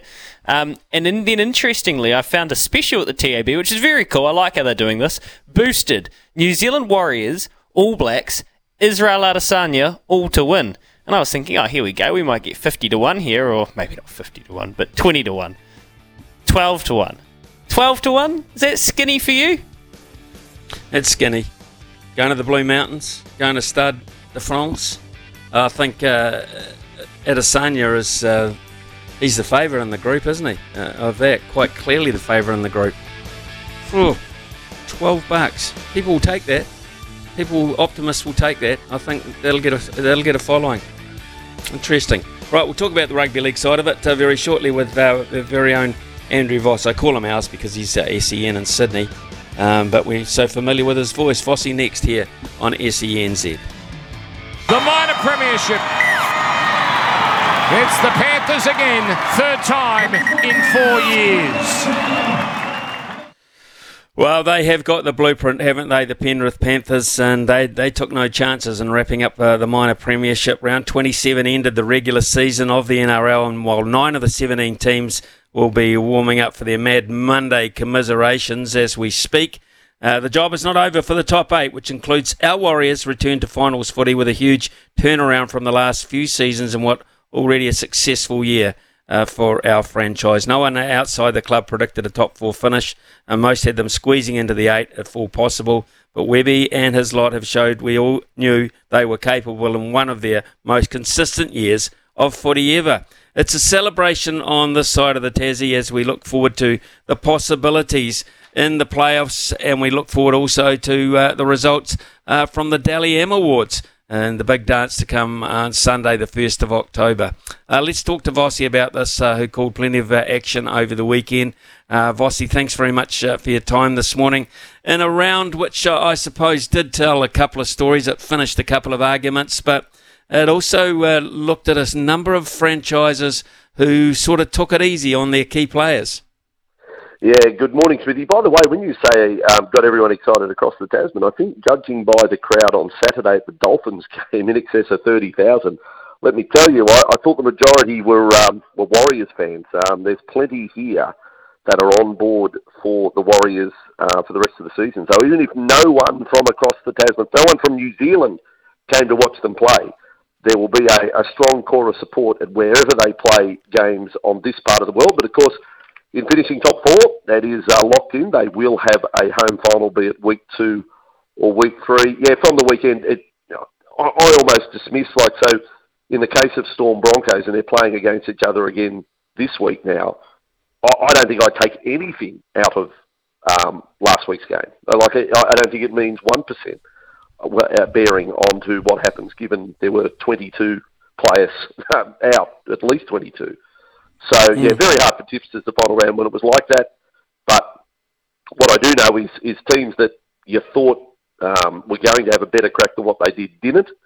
And there's a good reason why Souths and the Cowboys aren't playing finals football. And I witnessed it in the last round. Can I state the bleeding obvious? Just not good enough. And, the Cowboys were down 26-0 at half-time against Penrith, in a game where if they win, they're in. And the Rabbitohs taking on the Roosters, 13 errors from Souths, 16-12 with 10 to go, just couldn't get the job done and missed the finals, having led the comp after round 11. So some major disappointments out of the weekend, but well done to the 8 who were qualified. Yeah, absolutely. They were the games I was going to focus on because they mattered the most. But over the weekend, what did we see? The Storm you've mentioned about. Of the contenders, now heading in, all of a sudden, what are you liking, perhaps, now that we've settled on the 8, outside perhaps Penrith, outside them, and maybe, yeah. Yeah, well, we do need to talk Penrith, obviously. I stand by what I've said, and I've gone the early crowd. They win the competition. Penrith have to play below their best not to win, for mine. I think it is Penrith and a space to the rest. But Parramatta did show in round 26 that you have to try and get them off their game as well. And you know what? I think the Warriors have the ability. You see, I made a statement this morning, our Monday morning segment, we have Cameron Smith and Greg Alexander, great analysts. But I reckon, when I look at Warriors Penrith, I think Adam Fanua-Blake can be the best prop on the field. I think he can show the way. We know what we're going to get from James Fisher-Harris. We know what we're going to get from Moses Leota, but I believe Adam Fanua-Blake then has a little X factor more so than those two blokes. So I think they can actually win the battle up front, the Warriors. So where that goes from there, does that convert to points? Possibly not, but I give them a hope there. The sides outside Penrith, the Knights' form is so real. 9 wins in a row, have scored over 25 points a game in all of those 9 matches. You'd be shocked if the Raiders could trouble them at all in Newcastle on Sunday. So Newcastle are then going to go into the second week of the finals with 10 wins in a row under their belt and scoring points for fun. And their defensive stats our numbers are holding up as well. Look, I just see Cowboys 2017 and Eels 2009 in the Knights. I think there's no reason why they will not go deep. And that's week 2, week 3, week 4. And week 4 is the grand final. So really excited about them from the bottom of the 8. I don't necessarily like the chances of the Sharks. The Roosters have done well to get where they are. And I'm writing off the Raiders then. I'm saying they can't win. So of the teams left, I'm really impressed with Newcastle playing great football. Brisbane a bit of an unknown because welcome back, so we're not really sure what we're going to get. Melbourne, I think if they played Penrith, they lose to Penrith, let's say 9. I think Penrith's got Melbourne's measure. So I'm saying a team to threaten Penrith, it could possibly be the Newcastle Knights. Wow. Man, who'd have said that not that long ago, actually. It was interesting that Roosters Rabbitohs game because it has feeling anyway, but it did have the most meaning perhaps of the weekend as well. And the Rabbitohs just have, I've compounded really, I suppose, to put a polite word on it. Yeah, 100%. Through 11 rounds, they were leaders, and you were thinking that they win the comp because their attack was real. They were scoring 30 points a game, and their defence was that of Penrith-like. It was only conceding 11 and 12 a game. So you thought, and the turnaround on those numbers is so stark. And again, on the weekend, 26 points conceded against the Roosters. As I mentioned, the 13 errors. Cody Walker totally off his game since State of Origin. That's a statement of fact. He hasn't had a man of the match performance. He was man of the match in Origin 3. Goes back to club form, and seriously, he's been lucky to be 60 or 70% the player he was in Origin. So that's really disappointing.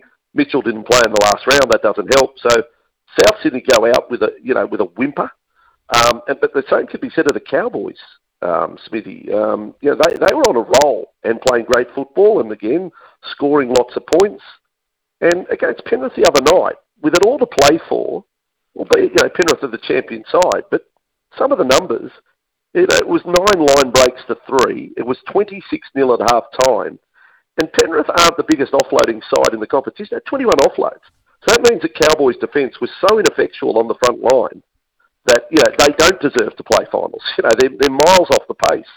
And there's some real soul-searching to be done. And then I haven't even mentioned Parramatta, who had the bye, of course. The grand finalists of last year have missed the finals as well.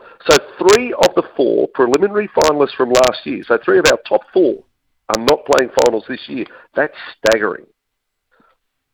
Well, the great news for us, Vossi, is that you have been appointed to do the Warriors-Panthers game, and that's fairly cool for us over here. Vossi, tell us about our chances here. Okay, you said they're going to win the comp, but there is possibilities. We all know what playoff football and head-to-head sport is all about on the night as such. What do we have to do a lot better than perhaps, let's disregard last week because most people want to disregard that round, I don't. But what do we have to do to get that momentum back against the Panthers? What gives us a sniff? Yeah, so I stand by that. If Penrith play you can't go into the game expecting Penrith to play poorly. You have to make them play poorly. You have to make them, force them into errors. Now, Parramatta went with, I've seen a couple of different tactics tried in the last month of the premiership. One from Titans and Manly, they kicked early to see if they could, turn Penrith around, see if that worked. I would call that minimal impact. Had a little bit of an impact, but minimal. Parramatta's offloading game in the first half 2 weeks ago was very good. There's no doubt that put a dent in the Penrith defence. And once a few points got on the board, Parramatta's confidence, their own confidence, it wasn't so much Penrith's lack of confidence, it was Parramatta grew wings on the back of getting points. So it's easier said than done, but early points. Penrith are the masters of getting first try, 12-0, or it being tight for 25 minutes, and yet you look up at the scoreboard at half-time and they lead 20-0. They are the masters of that.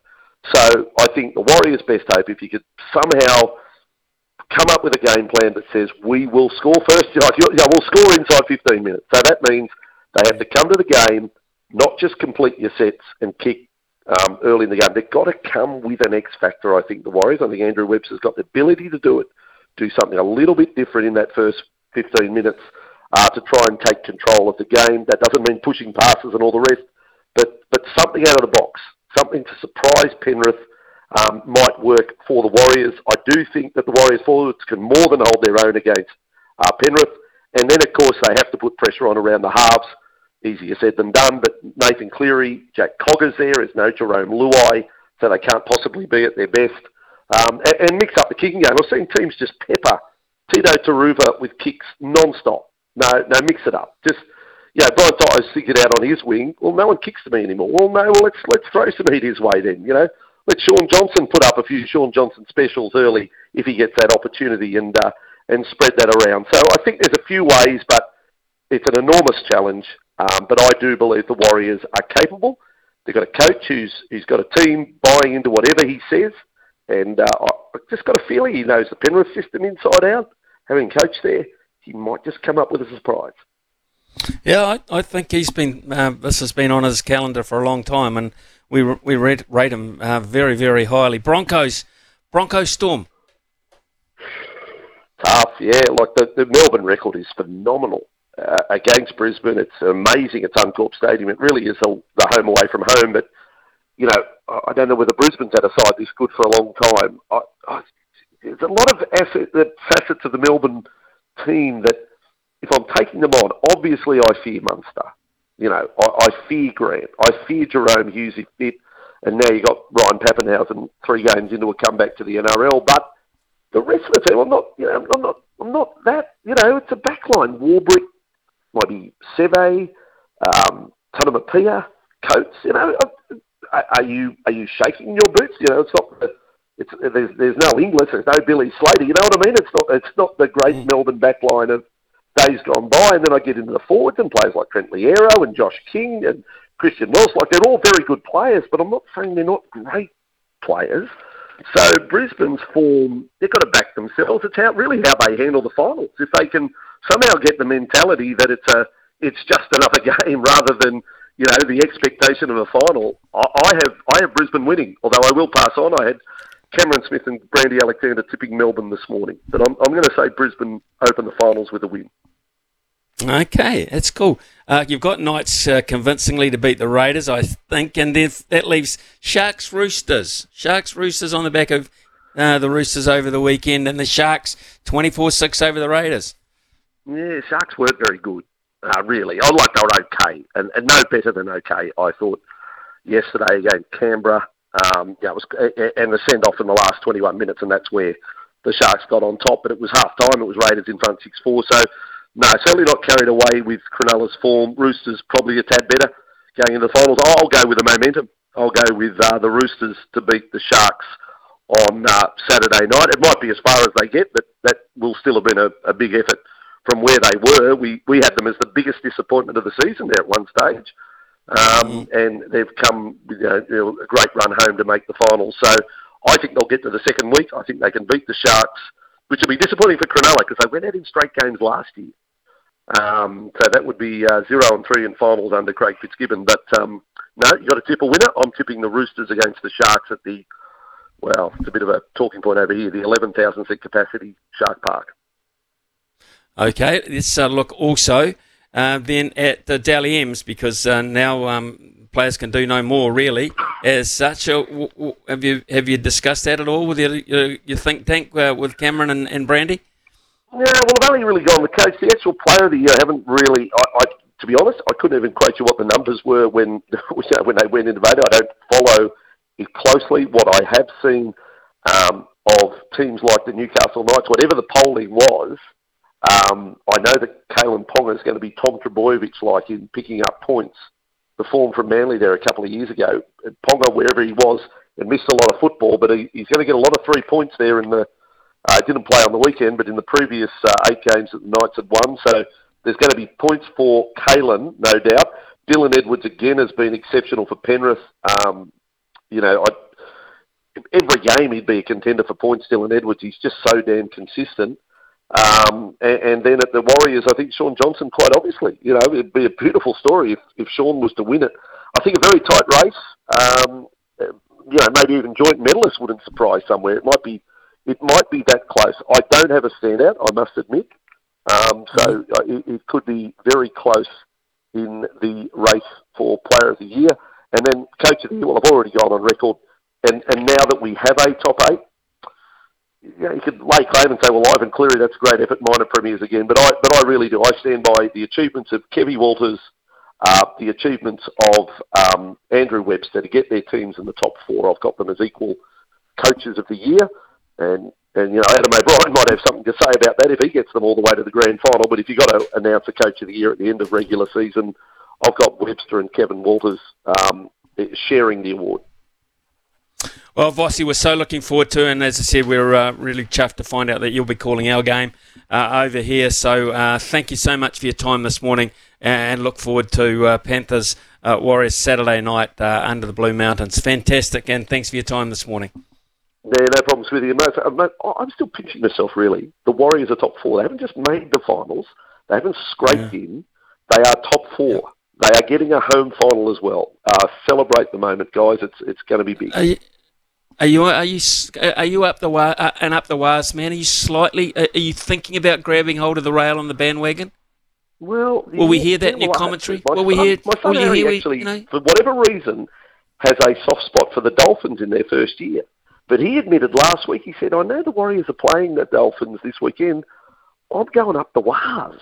The up the wires thing has been a marketing masterstroke. I mean, we've got kids over here say up the wires. Where'd it come from? It's genius. It is genius. It's there for all time. There once was a time you might have thought it applied to the Waratahs, yeah? Yeah, well, probably, yeah. Look, as I said, whatever it is, it's had cut-through's the expression, Smithy. They've had cut-through.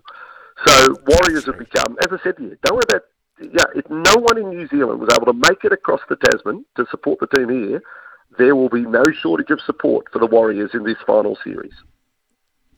Okay, well, it's a huge day. All Blacks in the morning and the Wars at night. We can't wait, Vossi. And as I said, we look forward to your call. Cheers, man. Have a great week. Thank you. Yeah, thanks, Smithy. And well done, NRL, for putting it at a New Zealand viewer-friendly time. I think, give credit where it's due. That is great stuff. Great recognition of the Warriors' efforts. Cool. Thanks, Vossi. It's coming in at the right time for us. Absolutely perfect. Andrew Voss there out of Sydney, folks. Yes, and indeed. And it's nice of them. Perhaps we've earned, I think we earned a few favours by our continued participation during COVID, but we've certainly have really earned any sort of favours we get out of the NRL, which are scant, few and far between. It's 11:20. We'll be back very, very shortly with a sports desk from Louis. There might be a touch of motor racing in there and some other stuff as well. We'll be back soon. Rugby World Cup is coming, and it's also coming to SENZ. Catch commentary of all the biggest games right here. It all starts September 9th. Download the SENZ app today. Brand are experts in agriculture, covering your equipment, parts and service needs to help you succeed in your field. Summer or winter, he's the voice of sport in Aotearoa. This is Mornings with Ian Smith on SENZ. Turn up the volume. We're crossing live to the sports desk. What's fresh? What's making waves? Let's find out. Okay, let's pop across to Louis with plenty of Monday morning stuff to talk about too. So much, actually. It's been quite overwhelming. This is what reminded me why I don't work Mondays, because it's too much for my little brain. Well, Djokovic has broken Gojo. That was... Okay, Gojo.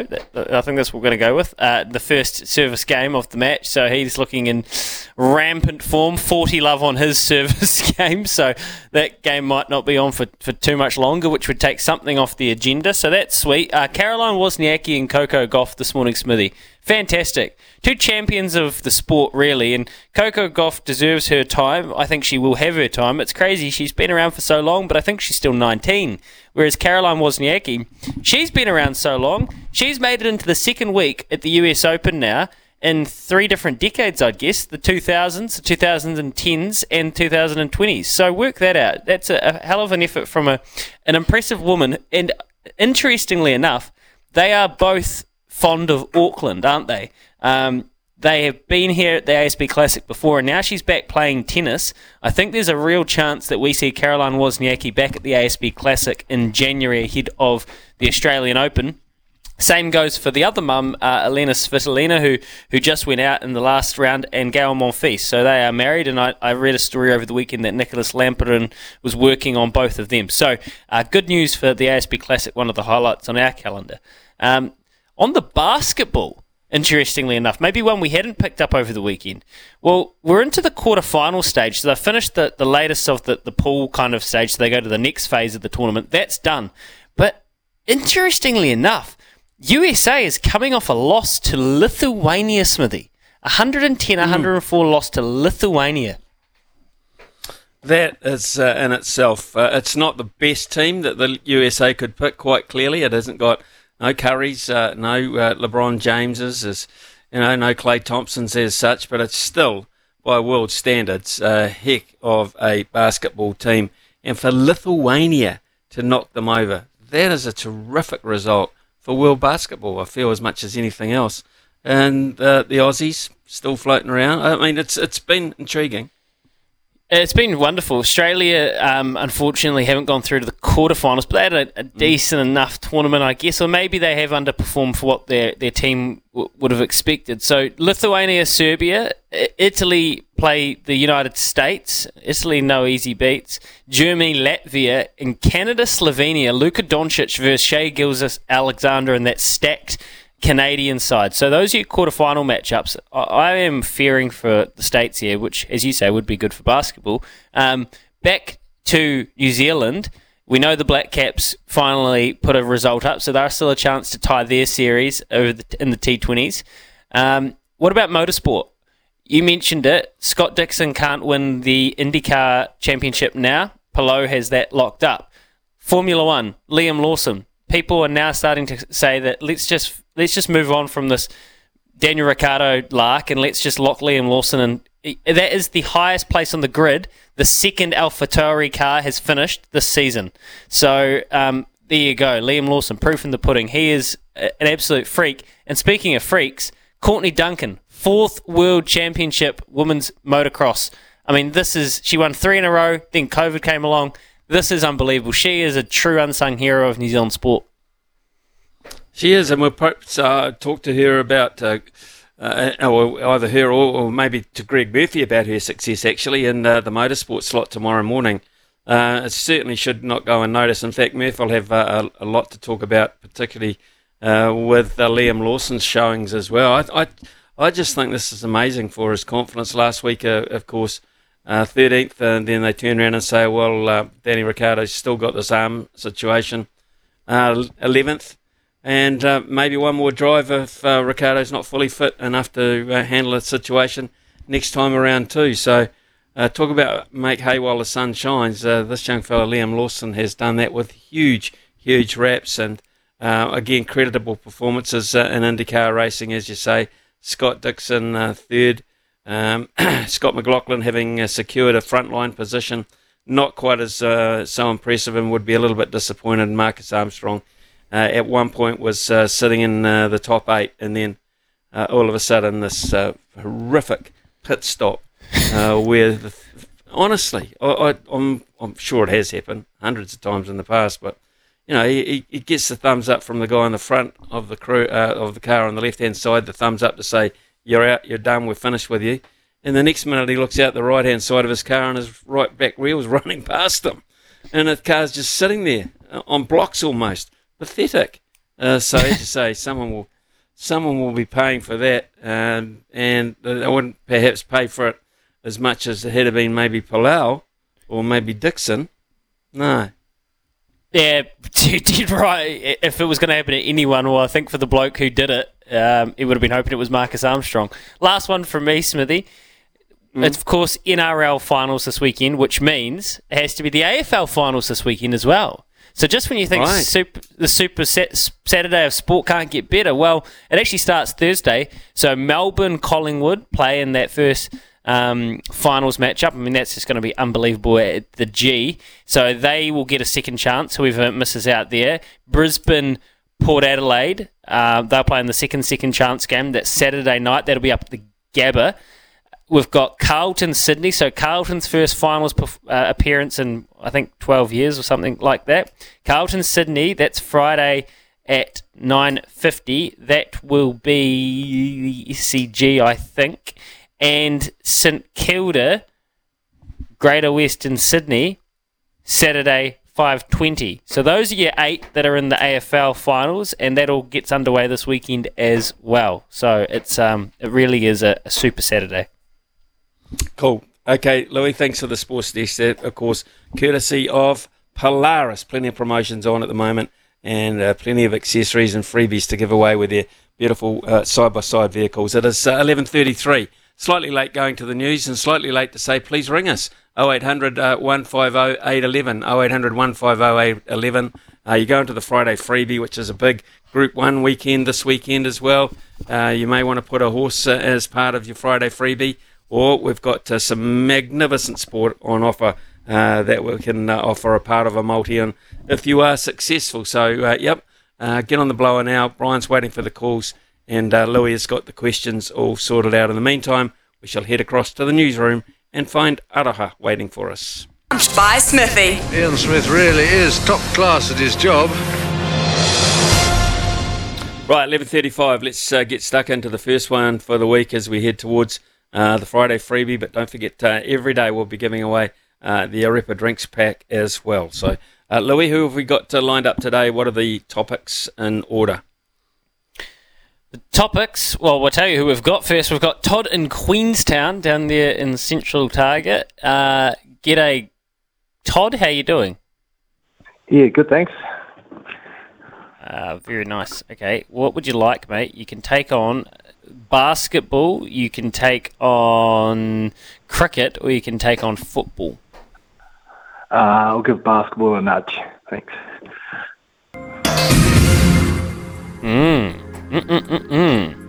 Oh, this is an interesting first question, actually, because there might be another version of these guys needed. What was the nickname given to the 2008 United States men's Olympic basketball team? The Redeem team. Just a couple of chips down the wicket, right in the slot, and away it goes. Absolutely. They were a team. Hell, that was a dream team compared to the dream team they've got at the World Championships. My goodness me. Okay, 1-0. 1-0 to Todd. Staying international. 2 Tall Blacks were equal for the most points per game for the Tall Blacks during their FIBA World Cup campaign. Can you name one of those players?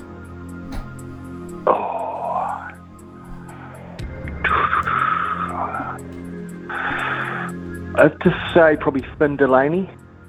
Just a couple of chips down the wicket, right in the slot, and away it goes. Do you want to have a crack at the second, just to flex your muscles on Smithy? It's one of two. It's either Ruben Tarangi or Shea Ili. Yeah, correct. It's Ruben Tarangi. So there you go. Ruben Tarangi. There you go. Okay. Good knowledge. And they came mighty close to adding to this figure, didn't they? How many NBL championships have the Breakers won?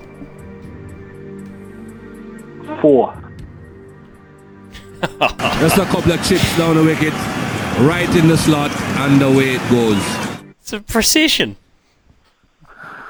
Yeah, well, I could have gone out and washed the car, couldn't I, during that? It was just ridiculous. I didn't even have a bloody word in. So he just mopped the floor with us. So, good on you, boy. Todd, what a classy start to the week that is in terms of this competition. So you are automatically in the draw quite clearly for the Friday freebie, and I'll be scared of you if you are. And also, we will have the Arepa drinks on their way to you down south as well, mate. Have a terrific start to the week and have a really cool week. Okay, well, I've got to ask you, do the All Blacks go hell for leather and try and beat France, or do we hold off in the hope of playing someone else? And what about the Warriors?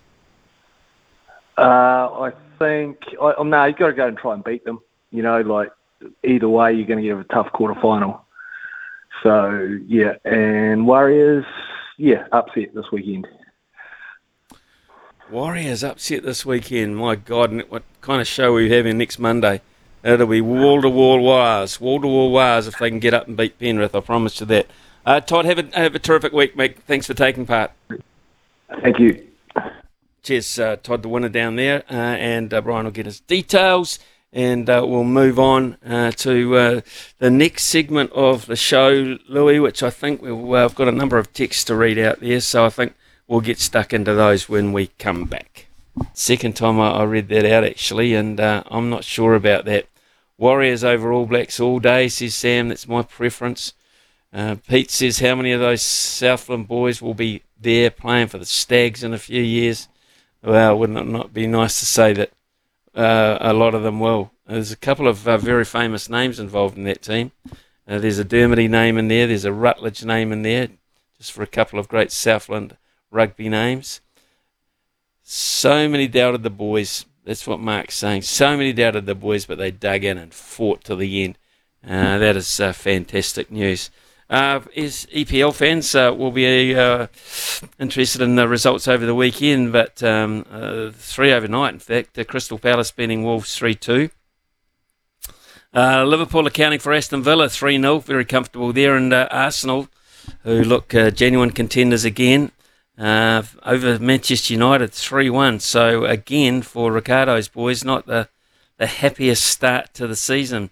Top 5 sees Man City on 12, unbeaten after 4. Tottenham, West Ham, Liverpool and Arsenal on 10 points as well. And down the bottom, it's those promoted teams which are looking likely to be under threat right from the get-go. Sheffield United 4th last, Everton 3rd last, Luton Town and Burnley 2nd last and last. None of them have registered a win as per so far. So some slightly worrying signs there, Louis, in all honesty. And the Farah Palmer Cup, just to review those scores as well. Auckland 29 over Waikato 22. And Manawatu very convincing over Tasman 73-10. Northland 29, Otago 19 and Canterbury 59, Hawke's Bay 29. So yes, pretty interesting. Although Waikato would be disappointed when they're not playing through champions in the FPC. Yeah, you're right, actually. And Canterbury earned the right to host Auckland this weekend, I'm pretty sure, at Rugby Park down here. But, yeah, it's a good point around Waikato. They've been a strong union for a couple of years now, playing really good with a lot of Black Ferns in amongst that group as well. I don't want to throw a hand grenade out with 12 minutes to go on the show, but maybe I'll just let you simmer on this one. And being the doyen and the boss, you can choose when we throw this out in proper. Somebody asked me on Twitter, as I pointed out that this Saturday is Super Saturday, somebody asked me and said, Louis, what if you could only have one, what would it be? An NRL Premiership for the Warriors or a Rugby World Cup for the All Blacks? And I said 10 out of 10 days of the week, well, that'd be 7 days of the week, 10 out of 10 times, it would be the Warriors for me, but I don't think that would be the national consensus. And they said, no, I'm pretty sure it would be the national consensus. And then sure enough, a couple of people said, no, absolutely not. What would you suspect the national consensus would be on that? Is rugby still in our communities, especially in the rural regions and the regions, enough that the Rugby World Cup and the All Blacks mana and the mystique around the black jersey, winning a World Cup is still the most important thing to the average Kiwi sports fan? Yes, I would say it was. And still is, was and is. And I'm sure it probably still will be for quite some time. But I will say this, the margin's closing. There's no doubt about it. And you gauge that just through talking to people. I've up until this year, I'm absolutely a rugby man through and through, with a genuine interest in the Warriors, but more so not such a passionate one. This year, I've turned in that respect. I'm probably 50-50 now. I'm glad we have the ability to watch. If we were torn between, I'd probably watch the All Blacks and record the Warriors, but the gap's closing, if you know what I mean. There's a genuine turnaround.